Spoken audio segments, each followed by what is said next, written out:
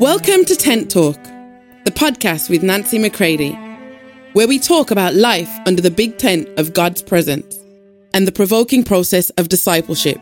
Here we go. Hey everybody, welcome to Tent Talk. This is Nancy McCready. One of my favorite reads, my book, From Trauma to Trust, The Making of a Messenger. I simply read the closing chapter, Fresh Move, Fresh Loyalty, because I believe it sums up the entire point of our life. It is to know Him, to be with Him, to live unto Him.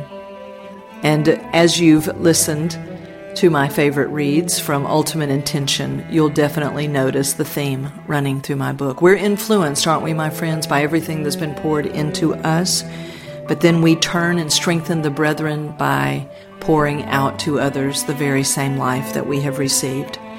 Enjoy today's reading. I love you all. So yes, it's true. One of my favorite reads is my own book, From Trauma to Trust. Why would it be my favorite? Because I think I'm such a great author? Because I think it's such a great product? No. Because it is the simple telling of Him and all that He has done, who He is to me. The things that I've read to you previously, the song of our Syrian guest, Ultimate Intention, and anything that I share with you after this has all influenced what is in my book, From Trauma to Trust. So, let me read to you chapter 12, Fresh Move, Fresh Loyalty. My Father is enough for me. In our day, heaven and earth are on tiptoe waiting for the emergence of a spirit-led, spirit-intoxicated, spirit-empowered people.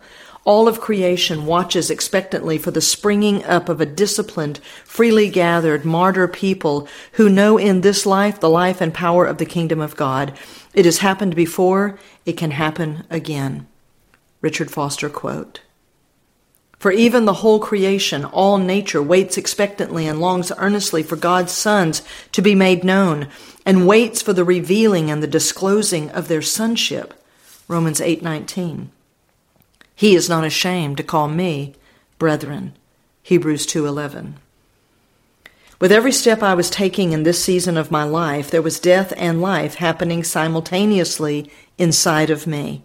The power of Christ's cross was so sufficient to destroy the power of hell in me, not just generally, but in the personal context of my own struggle. The struggle was so close I could smell it, touch it, but yet I was powerless to overcome it. I was discovering that it was Holy Spirit's expertise to release the power of the cross toward everything of self, flesh, independence, hell, and sin, and simultaneously enable me to live big and free unto my Father. He was allowing me to experience the truth that all of my freedom comes in Jesus. He had come for me, and the sole reason for being made new was for the purpose of having deep fellowship with Him. Not just knowing about Him, teaching His principles, or telling others about Him. I was new so I could be 100% compatible with Him. I was having to face the wonderful and uncomfortable truth that He wanted me, had come for me, and was jealous to be with me. I was seeing that the yoke of the Son was not a hard, pressing, side-by-side harness where He would drag me through the fields on days I didn't want to go. Rather, it was a yoke spoken of in Song of Solomon 2:6. His left hand is under my head, and His right hand embraces me. He whispered to me that His left hand was the cure for the stiff neck of His people. For me. This was my only hope of going fluid and moving with Him. I wish I could tell you that the next verse He showed me corresponding with this one came after hours of prayer and studying, but it was simply noted in parentheses at the end of Song of Solomon 2:6. It was Matthew 28:20. Teach them to observe everything that I have commanded you. And behold, I am with you all the days, to the very close and consummation of the age. I had received a book from a mentor many years prior. I didn't understand a word of it, so I put it back on the shelf. As I was emerging into my fresh move with fresh loyalty season with God, I realized I had known who I was in Christ, my possessions in Christ, my ministry, my destiny. but I was still operating in a vacuum of the Father. I had almost missed the whole point of the gospel, yet that book was waiting for me at just the right time. My focus was still on me, mine. Self had kept itself in the running, cloaked in the goodness of man, but a son was about to manifest. As I read through the pages of DeVern Fromke's The Ultimate Intention, I saw my story unfolding. I realized there was no me apart from him. The entire point of being born again was to be restored to my Father. The whole point of being made new was so I could be in full oneness with him. Jesus came as the Son to make me a son of glory. My only hope was the indwelling glory of his presence. Jesus had come to be the first of many brethren, and I was his brethren. He was not ashamed of me. The core meaning of brethren was not gender-oriented, but spirit-oriented. I quoted for years that we were to know ourselves after the Spirit and not the flesh, but had never seen the significance of it in this way. My core identity is spirit, and there is not Jew or Greek, male or female, color, or any external thing that determines who I am. And the whole point of who I am was to be someone to him. He is the point, the whole point. He is the source, the guide, and the goal. Only the cross and its cutting power can reveal how deep our independence from him runs. Self is determined to produce its own theories and theologies. It says God is either doing something in man, for man, or by man, yet neglects to see that man is still the center in all these rationales. I saw that my captivity had not been fully turned. I was glad I was delivered, but shortly thereafter would find myself in bondage again. Sometimes the bondage of success, not failure. I knew who I was in Christ, but failed to see that I only operated and functioned in my identity in relation to him. Until I realized how much I was called to live as Christ, I couldn't see the goal. Jesus Christ lived fully in and for the Father. I had inherited his life to live the same way. When Jesus was in the wilderness, it wasn't about proving who he was or showing the importance of quoting scripture, but proving that his Father was enough for him. In that same way, Satan's lure to me wasn't to get me to quote scripture or prove my identity. It was to see if I counted life with my Father as enough for me. The enemy had goaded me into proving myself time and time again, and I repeatedly fell for it. I was learning from the whispers of my Father that the issue was never about behaving well, but depending well. He was bringing me into the reality of all revelations, him. He had revealed himself as fully as I had ever seen him, and I was brought to decision. Would he be enough for me? In my disillusionments, I, like Peter, said, I don't know him. I don't know this one who is beaten and humiliated. I thought we were on our way to victory, but defeat seemed more assured as things progressed. My confidence was in my image of who he was, not who he actually is. His ways were dealing with me deeply, and I responded with, I do not know him. I didn't know this was in the travel brochure. As this fresh move of God rolled along, I was challenged to new levels of fresh loyalty to God. Could he really do with me as he wanted? If my new life was really not my own, would I relinquish my right to myself? Would I allow divine ownership to overtake me? Would I say, like my brothers in Scripture, though he slay me, I will trust him? If my next prophetic word was, there are chains waiting for you in the next town, would I cancel the trip or move forward? Would I count it a high privilege to fellowship in his sufferings? If I am to live like him, then I have to make a decision to literally live as he did. Instead of taking a rescue when things get tough, I will look for the way of resurrection. When I step into unknown circumstances, I will step into the known character of my Father. Like the sons in Hebrews 11, I will look for a fatherland. If I died still waiting for the promise to be fulfilled, I will die in faith. More and more I realized I truly could do nothing apart from him. Only in abiding fellowship could this one and only life of the Son enable me to live as a son, a female son to my Father. There was no other plan. He will not help me live any other way. No weapon of hell could thwart this, only my free will as a free person. I was learning that God was not going to do anything personally in me apart from Christ. I could pray all day for him to fix me, but he wanted me to see and experience that he had already done everything in Christ and had put me in him and him in me. He had always wanted fully grown, mature sons, and I was still trying to be a nice Christian and an anointed minister. My responsibility was to cooperate with him, to receive, not demand, all that had already been accomplished. No begging, performing, or giving required, just simple trust in who he was and what he had done. Living independent of him had been my greatest trauma. The core trauma of man is that we are born separated from the Father. And the more we adapt to that separation, the more traumatized we are. But we do not know it. I am of the belief that the well-adjusted are the most traumatized.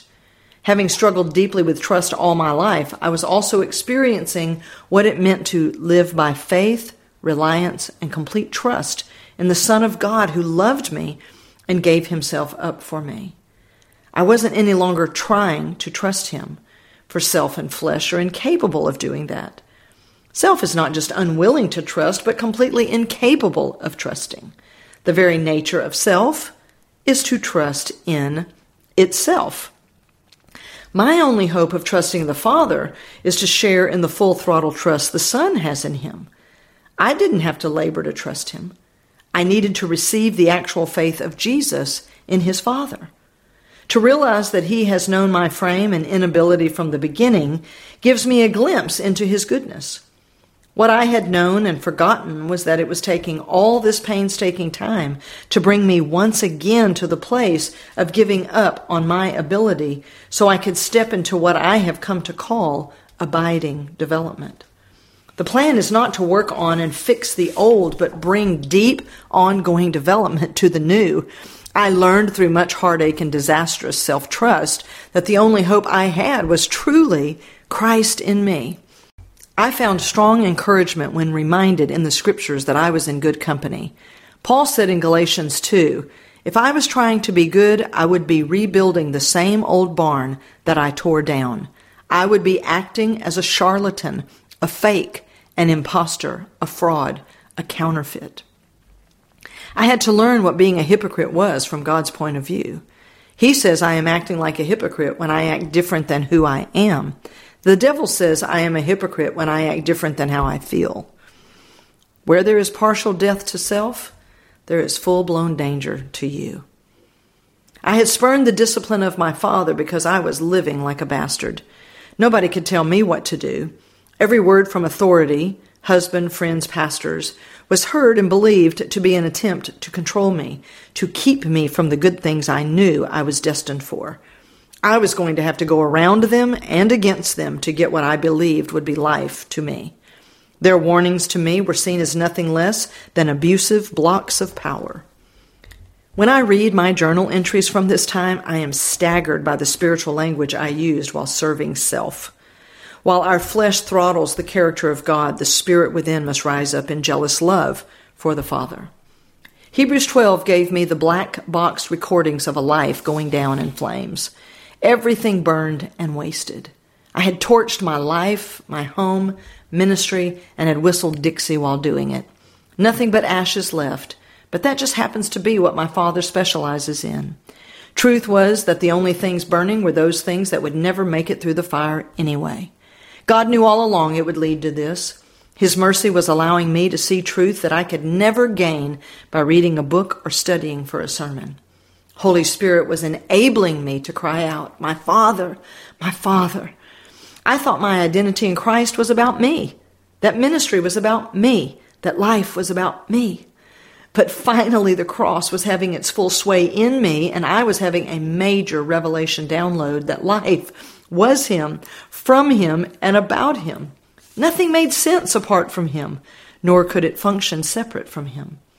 My identity in Christ as a full son was so I could be one with my Father. The entire prayer of Jesus in John 17 was, "For this cause I came." What cause? That we would live as one with the Father in the same way He had. Twice Jesus said this was the key, the hinge that would bring the world to see him for who he really is. Scriptures were exploding in me. Jesus came to be the way, the truth, and the life so I could get to my Father, not to a place, not to heaven, but to the person I had been searching for all my life. I was being shown how far I had truly missed the mark, and the mark was him. Sin was anything that drew me out from total dependence on him. I wanted relief but wasn't willing to live in his rejections. I wanted my thoughts to be renewed but wasn't ready to be willing to suffer rather than fail to please my Father. This was the mind of Christ, the Son. Having the mind of Christ doesn't just mean having better mental health. It means you want to please God at any cost. I had a deep need to be loved perfectly, and he was it. Rejection was being swallowed up by an unearned, undeserved acceptance. My eternal past was swallowing up time and space. What was true in Christ was annihilating what had been true in Adam. I was being put in the remembrance of him. There would be no managing of sin, but only annihilation of it. I had to embrace that I was now dead to sin and alive to him. This is a story of being returned to him, for him, by him. There is no life without pain, suffering, and rejection. The simple question is, whose pain, suffering, and rejection will you embrace? Jesus said, if they love me, they will love you. If they hate me, they will hate you, in John 15:18. Many want the power of his resurrection, but few choose intelligent allegiance that leads to the fellowship of his sufferings. This is when we go from excruciating pain to exquisite pain that leads us into full salvation and deliverance, and with it comes no regret. Once I see what I have been delivered from, and then who I am delivered to, I will cease to take consideration of what it all means for me. God is worthy of all, and the place of our fullest deliverance from self to the Father is the cross of the Son. The cross restores the sons to the Father. Plan A is still on the table. We must go from trauma to trust. Oh, I'm so glad to have been able to share this closing chapter with you. The title, Fresh Move, Fresh Loyalty, comes from a teacher, Alan Vincent, that I listened to years ago. And he said, with every fresh move of God in our lives, it will require fresh loyalty. And to all of those that have gone before me, I'm so grateful, so glad for all that was poured into me so that I could live unto the Father. And now, my friends, I am simply doing the same. I'm pouring out to you that which was given to me. We're just simply passing on life, and he is life. Go to him today, my friends. Enjoy this season with him like never before, and let him truly bring you to himself. I love you all. For more information on Nancy, please visit nancymccready.com or follow her on social media at NB McCready.